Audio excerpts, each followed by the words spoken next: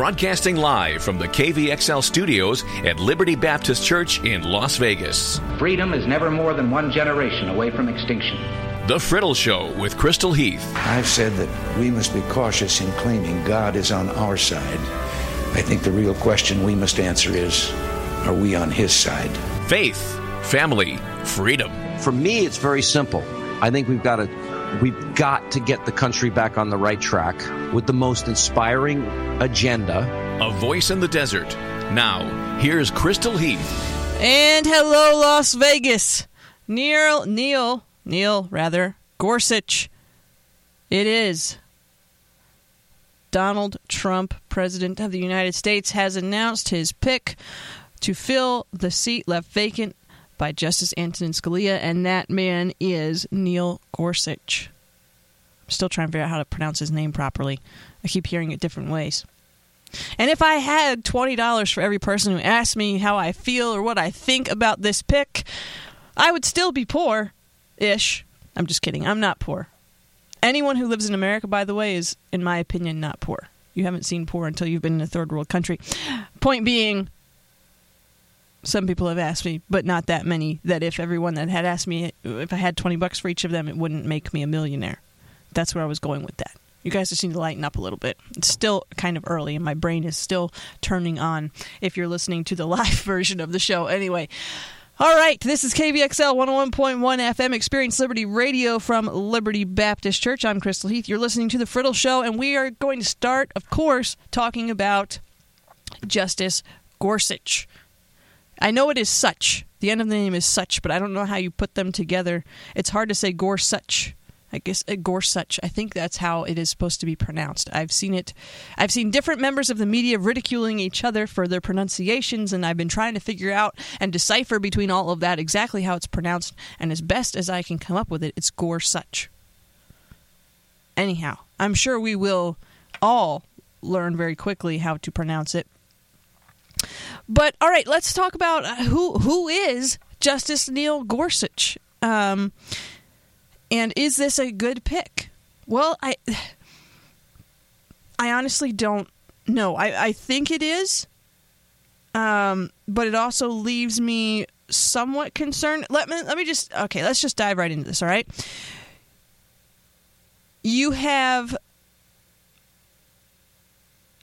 Okay, we're just going to go here. Adam Schlafly. He's the son of conservative icon Phyllis Schlafly. Phyllis Schlafly was, of course, an ardent supporter of then candidate Donald Trump. And the Eagle Forum, their organization, has been very supportive of President Trump. So it surprised me when Adam Schlafly came out and opposed Trump's pick. And he said this about Neil Gorsuch. He said, Gorsuch is not pro-life. I knew him in law school, and afterwards he never said anything pro-life. In his writings, he uses only pro-abortion terminology, and he has cited favorably a landmark pro-abortion decision. His church is publicly and strongly against pro-life laws. On top of that, Gorsuch thinks courts should not correct their own mistaken precedents, which means he would never overturn Roe v. Wade. In one case in which he ruled against the Second Amendment, Gorsuch even declared, our duty to follow precedent sometimes requires us to make mistakes. That approach is very similar to what David Souter and Anthony Kennedy used to uphold Roe v. Wade. No pro-life voters are going to be fooled by another David Souter. There are terrific judges available with pro-life records, such as Charles Kennedy, and women who were improperly excluded from the list. Trump's advisors should recommend them so Trump can fulfill his pledge. So you have that side of it, where you have one of the most stalwart conservative legends, her son, saying, I went to school with this guy, I know this guy is not pro-life. And I have a problem with that. So there's that aspect of it. And then when you add to that the fact that the media last night, the mainstream media, seemed overly happy with this pick, and then put on top of that Gorsuch is a pal of Anthony Kennedy, then, to be quite honest, I get a little bit concerned about this pick. But on the flip side of that, you have people like Glenn Beck and Mike Lee and Eric Erickson and people that are not huge Trump fans that are going, this is a great pick. this guy is going to be fantastic. I mean, Ted Cruz, who I would argue knows the Constitution better than most of America, he said this. He said last year after the unexpected, he put this on Facebook, after the unexpected passing of Supreme Court Justice Antonin Scalia, Senate Republicans drew a line in the sand on the behalf of the American people. Exercising our constitutional authority, we advised President Obama that we would not consent to a Supreme Court nominee until we, the people, in the presidential election were able to choose between an originalist and a progressive vision of the Constitution. In November, the people spoke clearly. They elected President Donald Trump, who had repeatedly promised to nominate a justice firmly committed to following the law and the original understanding of the Constitution. Today, with the nomination of the Honorable Neil Gorsuch from the 10th Circuit Court of Appeals, President Trump has fulfilled that promise, and the rule of law will be all the better for it. Like the renowned justice he is set to replace, Judge Gorsuch is brilliant and immensely talented. He has impeccable qualifications, having clerked at the Supreme Court, excelled in private practice, served at the highest levels of the Justice Department, and garnered a stellar reputation over the past decade as an appellate judge. More importantly, though, he also mirrors Justice Scalia in that he has a proven track record of honoring the Constitution, following the text of the law, and refraining from imposing his policy preferences from the bench. As a result of his fidelity to law, he has proven to be a champion of federalism, the constitutional separation of powers, religious liberty, and all of the fundamental liberties enshrined in our Bill of Rights. I couldn't be happier with this selection. Indeed, I wholeheartedly applaud President Trump for nominating Judge Gorsuch. Our country desperately needs Supreme Court justices who revere the Constitution and are willing to elevate it over their own personal preferences, and Judge Gorsuch has demonstrated this faithfulness. 11 years ago, the Senate was so confident in Judge Gorsuch's ability that it confirmed him by voice vote. In the time since, he has shown himself worthy of that distinction, and I hope that my Senate colleagues give him the respect he deserves this time around as well and support his confirmation. So So Ted Cruz is basically like, yes, this guy rocks. Great choice. Interestingly, Gorsuch was a Bush appointee who was confirmed in a voice vote in the Senate. So it's really hard. Glenn Beck, he tweeted, "Thank you, President Trump, for a man who appears to be a great replacement for Scalia. For those who voted for Trump because of the Supreme Court, thank you." Then you have this. Democratic senators who voted for Gorsuch in 2006 when President Bush appointed him: Cantwell, Carper, Durbin, Feinstein, Leahy, Menendez, Murray, Nelson, Reed, Schumer, Stabenow, and Wyden. They all voted for him. It only took one vote to get this guy through in 2006. Same person as he was then. Now, on one hand, that's pretty cool. On the other hand, it makes me go, wait, why do Democrats not oppose this guy?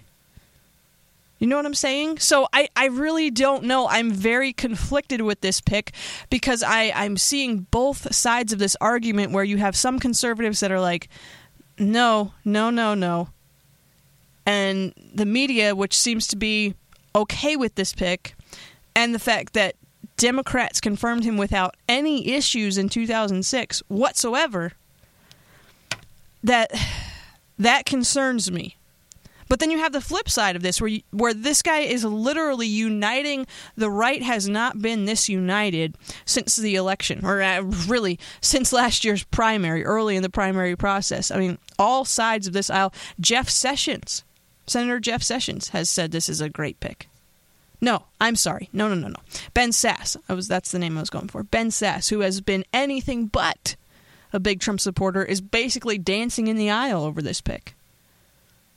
I mean, Ben Sasse, the most outspoken anti-Trump elected official in Washington, D.C., is overjoyed with this pick. So I don't know. I don't know how to read this pick because there seems to be some seriously conflicting things that I am reading. So what it comes down to for me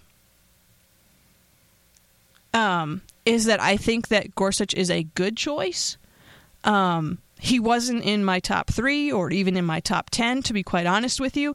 I would have loved to see my top 3 would have been Mike Lee, William Pryor, and Don Willett of Texas. Those 3 were my 3 guys.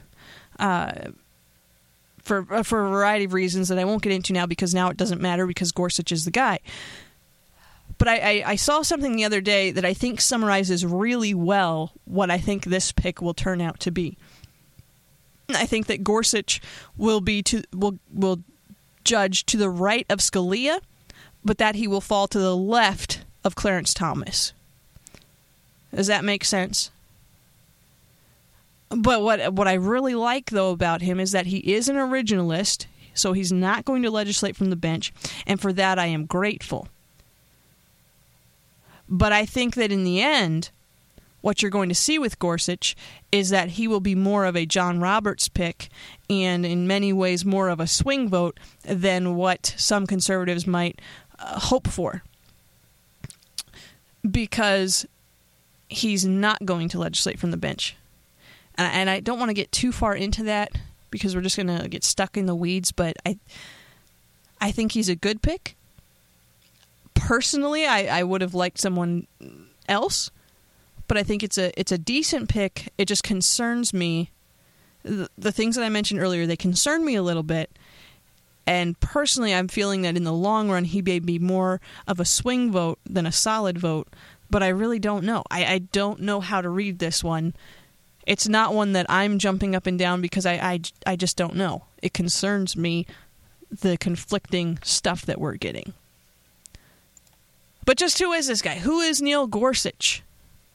According to National Review Online, he's a worthy heir to Scalia.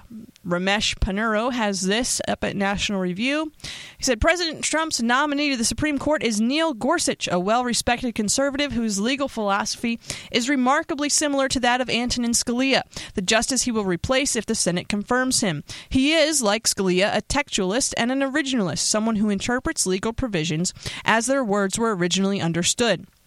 Gorsuch is a Colorado native and the son of a Republican politician, the late Ann Gorsuch Burford, who was a state legislator and then director of the Environmental Protection Agency for President Reagan. He attended Columbia University and Harvard Law School, after which he clerked for D.C. Circuit Court Judge David Sentel. By the way, let me just say this before we continue this article. I think that the man is a brilliant legal mind. And I love the fact that he is an originalist. I have zero problems whatsoever with his legal credentials. And I think that he will not legislate from the bench, as I mentioned. So I have no concerns there. His stance on social issues from a personal perspective, because no matter what anyone says, your philosophy or your morality, rather, will dictate your philosophy, and that's going to leak through in everything you do, whether you want it to or not. It just will. So that's the part that concerns me about him, because I just don't feel like I know enough about him personally, and I may, as we learn more about him, that fear may dissipate completely. I just don't know at this point, because all I have to go on is what other people are saying, what Schlafly's son, who knew this guy in law school and stuff, and you know what? Maybe his views on certain things have changed since law school. I don't know. That's all I'm saying. As far as his legal credentials and the fact that he won't legislate from the bench, no question there. This guy is a brilliant legal mind. It's just the social issues, his personal stance on social issues that I really don't have any idea right now, which is why I don't feel I can give a great opinion and why I'm thinking he may be more of a swing vote. But I don't know. I could be completely wrong on that too. Anyway, so let's get back to who he is. He clerked for Supreme Court Justices Byron White and Anthony Kennedy in 1993 and 1994. The next year, he studied for a doctorate of philosophy at Oxford University under the legal philosopher John Finnis. After spending 10 years at a law firm in Washington, D.C., Gorsuch went to work for the Justice Department in 2005 and 2006. President George W. Bush nominated him to the 10th Circuit Court of Appeals, which covers Colorado, Kansas, Oklahoma, Utah, Wyoming, and New Mexico. His confirmation was quick and uncontroversial. That Judge Gorsuch's judicial philosophy is similar to Justice Scalia's is evident from a tribute the former gave after the latter's death. In that tribute, Gorsuch summarized and endorsed Scalia's method of legal interpretation. Judges should strive, he said, if humanly and so imperfectly, to apply the law as it is, focusing backward, not forward, and looking to text, structure, and history to decide what a reasonable reader at the time of the events in question would have understood the law to be. not to decide cases based on their own moral convictions or the policy consequences they believe might serve society best. As Justice Scalia put it, if you're going to be a good and faithful judge, you have to resign yourself to the fact that you're not always going to like the conclusions you reach. If you like them all the time, you're probably doing something wrong. Again, this is from National Review Online. A lawyer who clerked for both Justice Scalia and Judge Gorsuch sees parallels between the two men. Gorsuch is a law has right answers kind of guy, an originalist and a textualist, he said. He believes that the enterprise of law is real and worth doing and not just politics by other means. A low-profile 2012 case, the United States versus James Perez, illustrates how Gorsuch has applied these views. At issue was a federal law that authorizes prison terms for anyone who knowingly violates a ban on the possessions of firearms by a convicted felon. A precedent in the 10th Circuit, that's actually kind of funny, held that a defendant who knew that he had a firearm could be sentenced under that provision even if he did not know that he was a convicted felon. In the case Gorsuch was deciding, Miguel James Perez had previously taken a plea deal that the presiding judge had misdescribed as an alternative to being convicted of a felony. Gorsuch participated in a panel of 3 of the circuit's judges that affirmed the prison sentence. Gorsuch concurred in the result because he felt bound by precedent. At the same time, he made a powerful argument that the circuit's precedent could not square with the text of the law, and when the case later came before the circuit, Gorsuch urged it to reconsider that precedent. The case brought together several strands of Gorsuch's thinking. It demonstrated his willingness, shared with Scalia, to overturn a criminal conviction when a proper reading of the law required it. He paid close attention to the text and grammar of the law while expressing skepticism about letting legislative history guide his decision.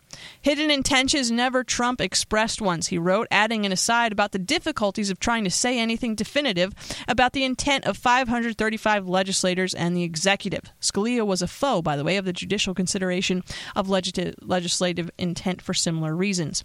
And it showed as well his understanding that a judge must follow his duty even when it leads somewhere he dislikes. He cared a lot about what the precedents are, says the former clerk. He was not interested in bending them or the usual tricks judges can use for getting around them if you don't like them. The former clerk sees similarities between Gorsuch and Scalia that go beyond legal issues. Gorsuch took a lot of care with writing, he said. He has a pretty well-earned reputation as one of the best writers on the federal bench. He always cared a lot about an opinion having his voice. The same was famously true of Scalia. But the voices are different. Justice Scalia had a sharp pen for dissents. Judge Gorsuch is just temperamentally not inclined to do that. The difference may be related to another one. Gorsuch has expressed an optimism about the trajectory of American jurisprudence that Scalia did not. His tribute to the late justice argued that thanks in large part to Scalia, even liberals on the Supreme Court were more likely to look to the text and original public meaning of laws in making their decision. But it would be a mistake to assume that Gorsuch would always rule the same way as Scalia. He may be more willing than Scalia was to rein in administrative agencies. He has called into question Supreme Court precedents that command judicial deference to the legal interpretation of those agencies. He has been skeptical as well of agencies that purport to apply regulations retroactively. As Trump and his advisors have deliberated about filling the vacancy on the Supreme Court, Gorsuch has not had the strong and prominent advocates that others did. Senator Jeff Sessions, Trump's nominee for Attorney General, favored Judge William Pryor, who, like him, comes from Alabama. Judge Thomas Hardiman enjoyed the support of the unlikely duo of staunch social conservative Rick Santorum, a fellow Pennsylvanian, and the socially liberal Marianne Trump Berry, the president's sister, who serves with Hardiman on the Third Circuit Court of Appeals. What recommended Gorsuch was his reputation for legal excellence and his relative lack of controversy. Trump has said he wants the Senate to change its rules so that the Supreme Court nominees, with the support of 51 senators, are guaranteed confirmation, but it is not clear that the Senate and its leaders are willing to do that. While everyone involved in the process respects Pryor, they also think Gorsuch would be more likely to get more votes.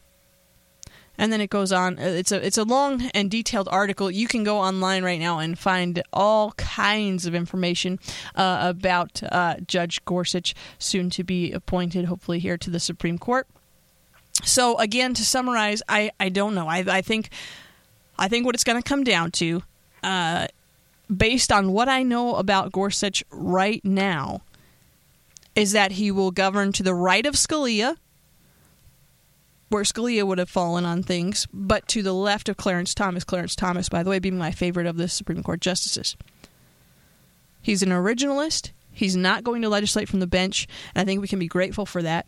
I think that we need to pray for him. I don't know where he falls on some social issues. He has been a staunch defender of religious liberty, but you also have Adam Schlafly saying that he's not pro-life. So I just don't know. I don't know where the truth falls in all of that, but what we do know for sure, 100%, is that he's an originalist. He's not going to legislate from the bench. He is a staunch defender of the Constitution, and I believe he is a good, solid pick that will probably be confirmed fairly easily. Not in my top 3 or my top 10, but a solid pick nonetheless. That's my take on it. Everyone is going to have an opinion on this. If you'd like to share yours with me, I'd love to hear it. You can find me on Facebook or Twitter at The Friddle. But for now, we are going to take a break because we take breaks sometimes so that I can get a drink of water, because right now I'm getting very needing of a drink of water. All right, this is the Ball Brothers with There Is Hope. Don't go away. We'll be right back. This is KVXL 101.1 FM, Experience Liberty Radio in Las Vegas. My sister Barbara and I know the true privilege of calling the White House home. 8 years ago, we wrote a letter to Sasha and Malia, and now we pen a new one to let them know just how proud we are. Malia and Sasha, 8 years ago, on a cold November day, we greeted you on the steps at the White House.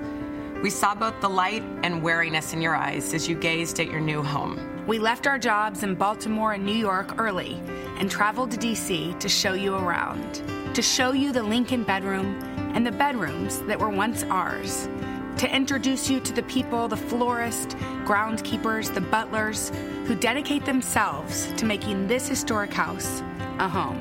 The 4 of us wandered the majestic halls of the house you had no choice but to move into.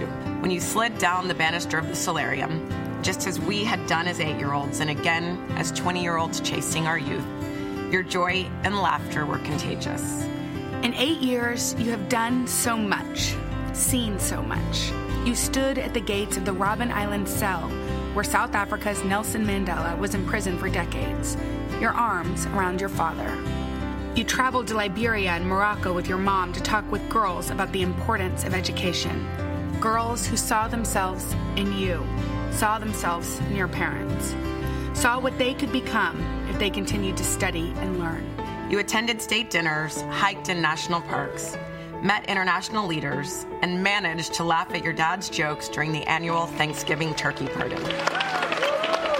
All while being kids, attending school, and making friends. We have watched you grow from girls to impressive young women with grace and ease. And through it all, you had each other. Just like we did.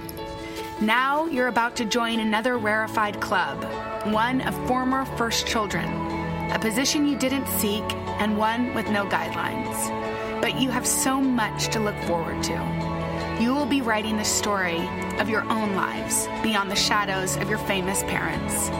Yet you will always carry with you the experiences of the past 8 years. Enjoy college. As most of the world knows, we did. And you won't have the weight of the world on your young shoulders anymore. Explore your passions, learn who you are, make mistakes. You're allowed to. Continue to surround yourself with loyal friends who know you, adore you, and will fiercely protect you. Those who judge you don't love you, and their voices shouldn't hold weight. Rather, it's your own hearts that matter. Take all that you have seen, the people you have met, the lessons you have learned, and let those help guide you in making positive change. We have no doubt that you will. Traveling with our parents taught us more than any class could. It opened our eyes to new people, as well as new cultures and ideas. We met factory workers in Michigan, teachers in California, doctors healing on the Burmese border, kids who lined the dusty streets of Kampala to see the American president, and kids with HIV waiting to get antiretroviral drugs that would save their lives. You have lived through the unbelievable pressure of the White House. You have listened to harsh criticism of your parents by people who have never even met them. You stood by as your precious parents were reduced to headlines. Your parents who put you first and not only showed you, but gave you the world. As always, they will be rooting for you as you begin this next chapter. And so will we. And we nice. are. That was Jenna and Barbara Bush reading their letter to the Obama girls as they left the White House just less than 2 weeks ago. The Today Show had that on.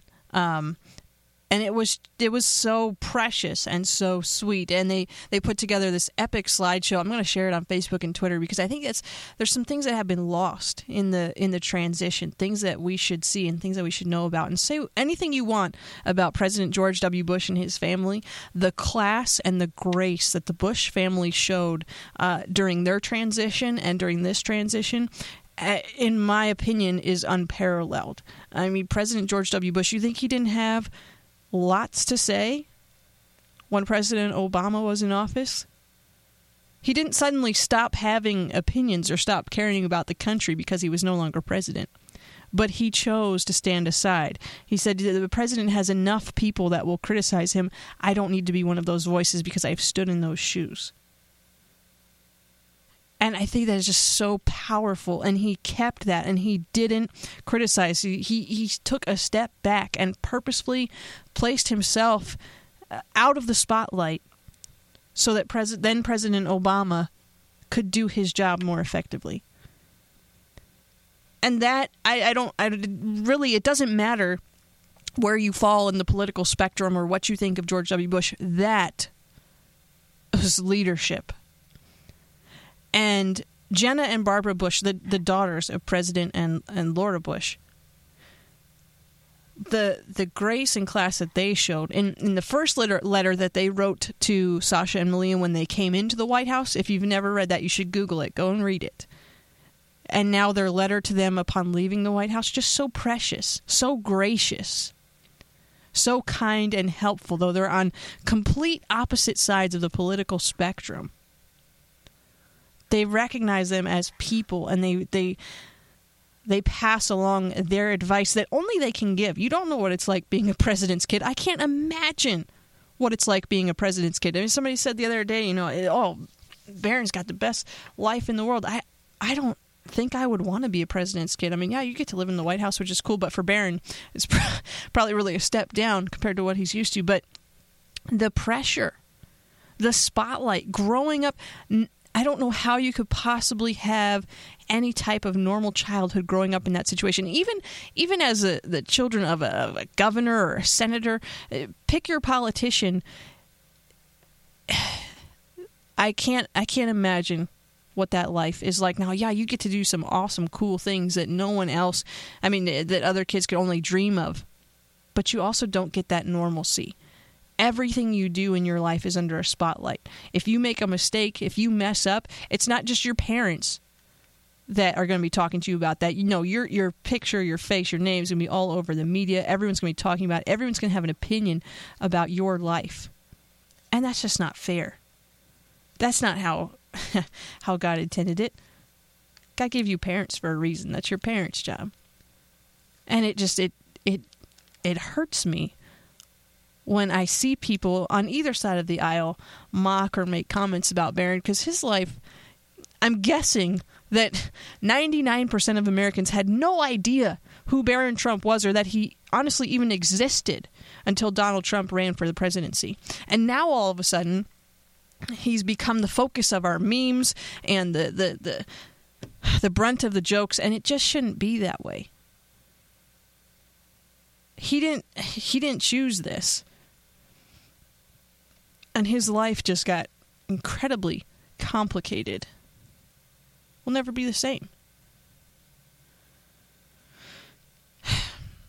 Although he's probably better prepared to deal with it than any former first children, because his dad was a celebrity prior to becoming president. But that's neither here nor there. The point is, leave Barron alone. And I hope that President Obama and his family will follow in the tradition of their predecessors, particularly the Bushes, and graciously step aside and graciously let President Trump do his job now. sadly, it doesn't appear that that's the direction that we're going. I believe President Obama has already commented about the immigration, the executive order on immigration, which in my opinion is just, it's not classy. And granted, he can do whatever he wants. There's no rule against it. But it's just not classy. And furthermore, it's setting a new precedent. My mom pointed this out the other day. I thought it was a great point. If President Obama decides that he is going to regularly and loudly proclaim his thoughts about everything that Donald Trump does during his presidency, then we're setting a new precedent where then when President Trump leaves office, you're not going to be able to say anything when he starts tweeting or whatever else about what his predecessor, or rather his success, I can't even say the word, the one that follows him, what they do. And he would probably do regardless, just because that's his personality. I could be wrong. I don't know. But it seems like he would do that regardless. But if the press is going to let President Obama get away with this and not have an issue with him taking issue to the current president's actions, then you're leaving the door wide open for when Donald Trump exits the presidency in either 4 or 8 years. So that will be interesting to watch. So, but I wanted to get that in here. I've had it in my show notes for over a week now. I just haven't had time to get to it, but this is just an awesome letter, and it's got just a great slideshow. That was Jenna and Barbara Bush with their letter of advice for Sasha and Malia Obama as they were leaving office, and just really good. That's class and grace, and I think we can all learn that from President George W. and Mrs. Laura Bush and their children, even if we may or may not agree with their politics or everything they did while in office. All right, let me mention now Mario Giannini State Farm Insurance. They're one of our KVXL sponsors, offering insurance for all types of different things, including auto, home, and life insurance. If you have something that can or should be insured, give them a call. They can help you out. And if you mention KVXL when you call Mario Giannini State Farm for a no-obligation insurance quote, then they're going to donate $10 to Experience Liberty Radio. You can reach Mario's team at 702-982-3300, and we'd like to thank them for their faithful support of our weekly programming. All right, we're going to take another break. This is Chris Tomlin with Jesus. We'll be back in just a minute. Don't go away. And that was Chris Tomlin with Jesus. This is The Friddle Show on KVXL 101.1 FM, Experience Liberty Radio in Las Vegas. We've got church tonight at 7 p.m. If you are here in the city, join us at 6501 West Lake Mead Boulevard. If you are outside of Las Vegas, you can stream our service online at experienceliberty.com or on Facebook. Just go to facebook.com/ I believe it's LBC of Las Vegas, and you can stream our service there at 7 p.m. Pacific, so it would be 10 p.m. for those of you on the East Coast. All right, before I let you go, in case you haven't looked at your calendar yet today, it is the first day of February. February 1st. See how that works out? And to celebrate February 1st, we've got some fun facts about February for you from the Express in the UK and the Burlington Record. The Romans developed a 10-month calendar way back in the day. And when I say way back in the day, I do mean back in the day, as in long ago. Very long time ago, in a galaxy far away. There's a belief that what is now February was overlooked when the calendar was created, because, see, back long ago, in that place far away, they didn't really consider winter to be a time worth recording by days and months. It was just like this blah season, because it didn't have anything to do with harvest. Nothing was being planted. Nothing was being reaped. So winter for the Romans was just whatever time. There was no monthly setup in the winter. This changed when the second king of Rome, Numa Pompilius, came to power in 713 BC. So he decided that he wanted to make the Roman calendar more accurate by syncing it with the lunar year. Now, the lunar year is basically 354 days long. So he added 2 new months to the Roman calendar, January and February. At that time, both January and February had 28 days, but even numbers were considered bad luck at the time. So these 2 months were not looked upon favorably by the king who created them. So he decided that he was going to change things up, and he added an extra day to January to make it 29 days long, but they left February as 28 days because they decided that it would be the unlucky month, and so they devoted that to honoring the dead and performing rites of purification. And that's where we get the word February, because February comes from Februare, which means to purify. February remained the last month of the year for roughly 200 years until the calendar was reevaluated and February was reassigned as the second month. January got bumped to the first month, and it became a 355-day calendar, but it couldn't keep sync with the seasons because it didn't take account of the actual amount of time that the Earth orbits the sun. So how do we fix this problem? We add an extra month. So they've added an extra month of 27 days each year to play catch-up.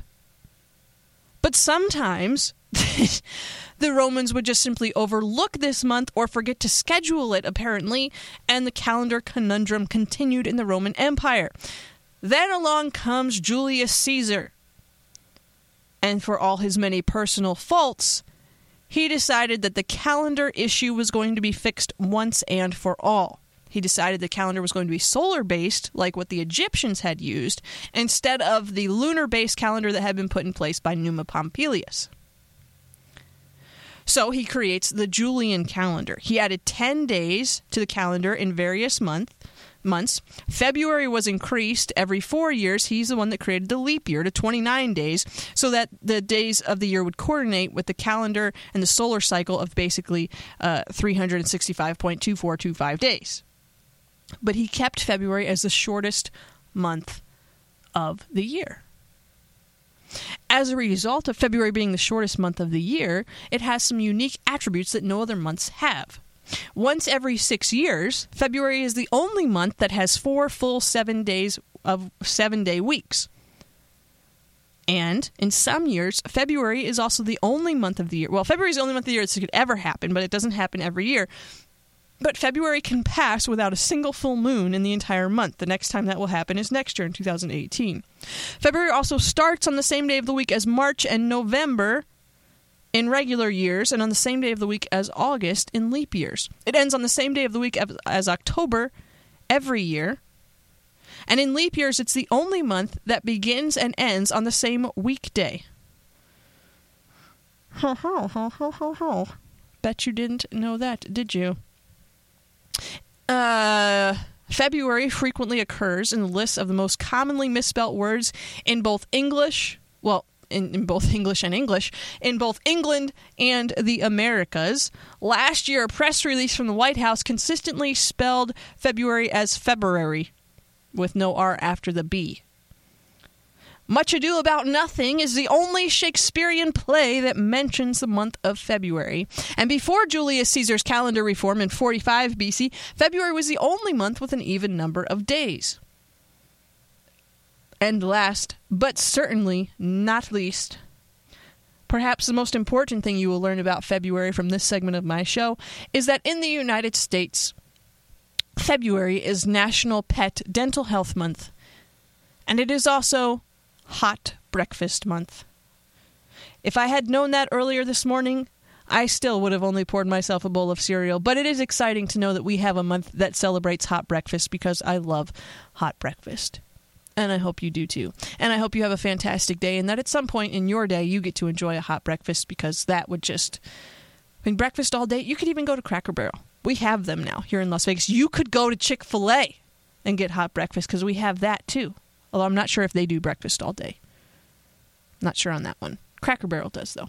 So does IHOP, Denny's. Lots of options for you. Or you could just go, to your stove. Your stove does hot breakfast all day. All you have to do is crack the egg, put the toast, all that good stuff. Anyhow, I'm out of time. Hope you'll join us tonight for church, 7 p.m., Liberty Baptist, 6501 West Lake Mead Boulevard, here in Las Vegas. This has been The Fertile Show. You can catch past episodes on iTunes or SoundCloud. Just Google The Friddle Show. It's really very simple. The name, it stays the same no matter where you go.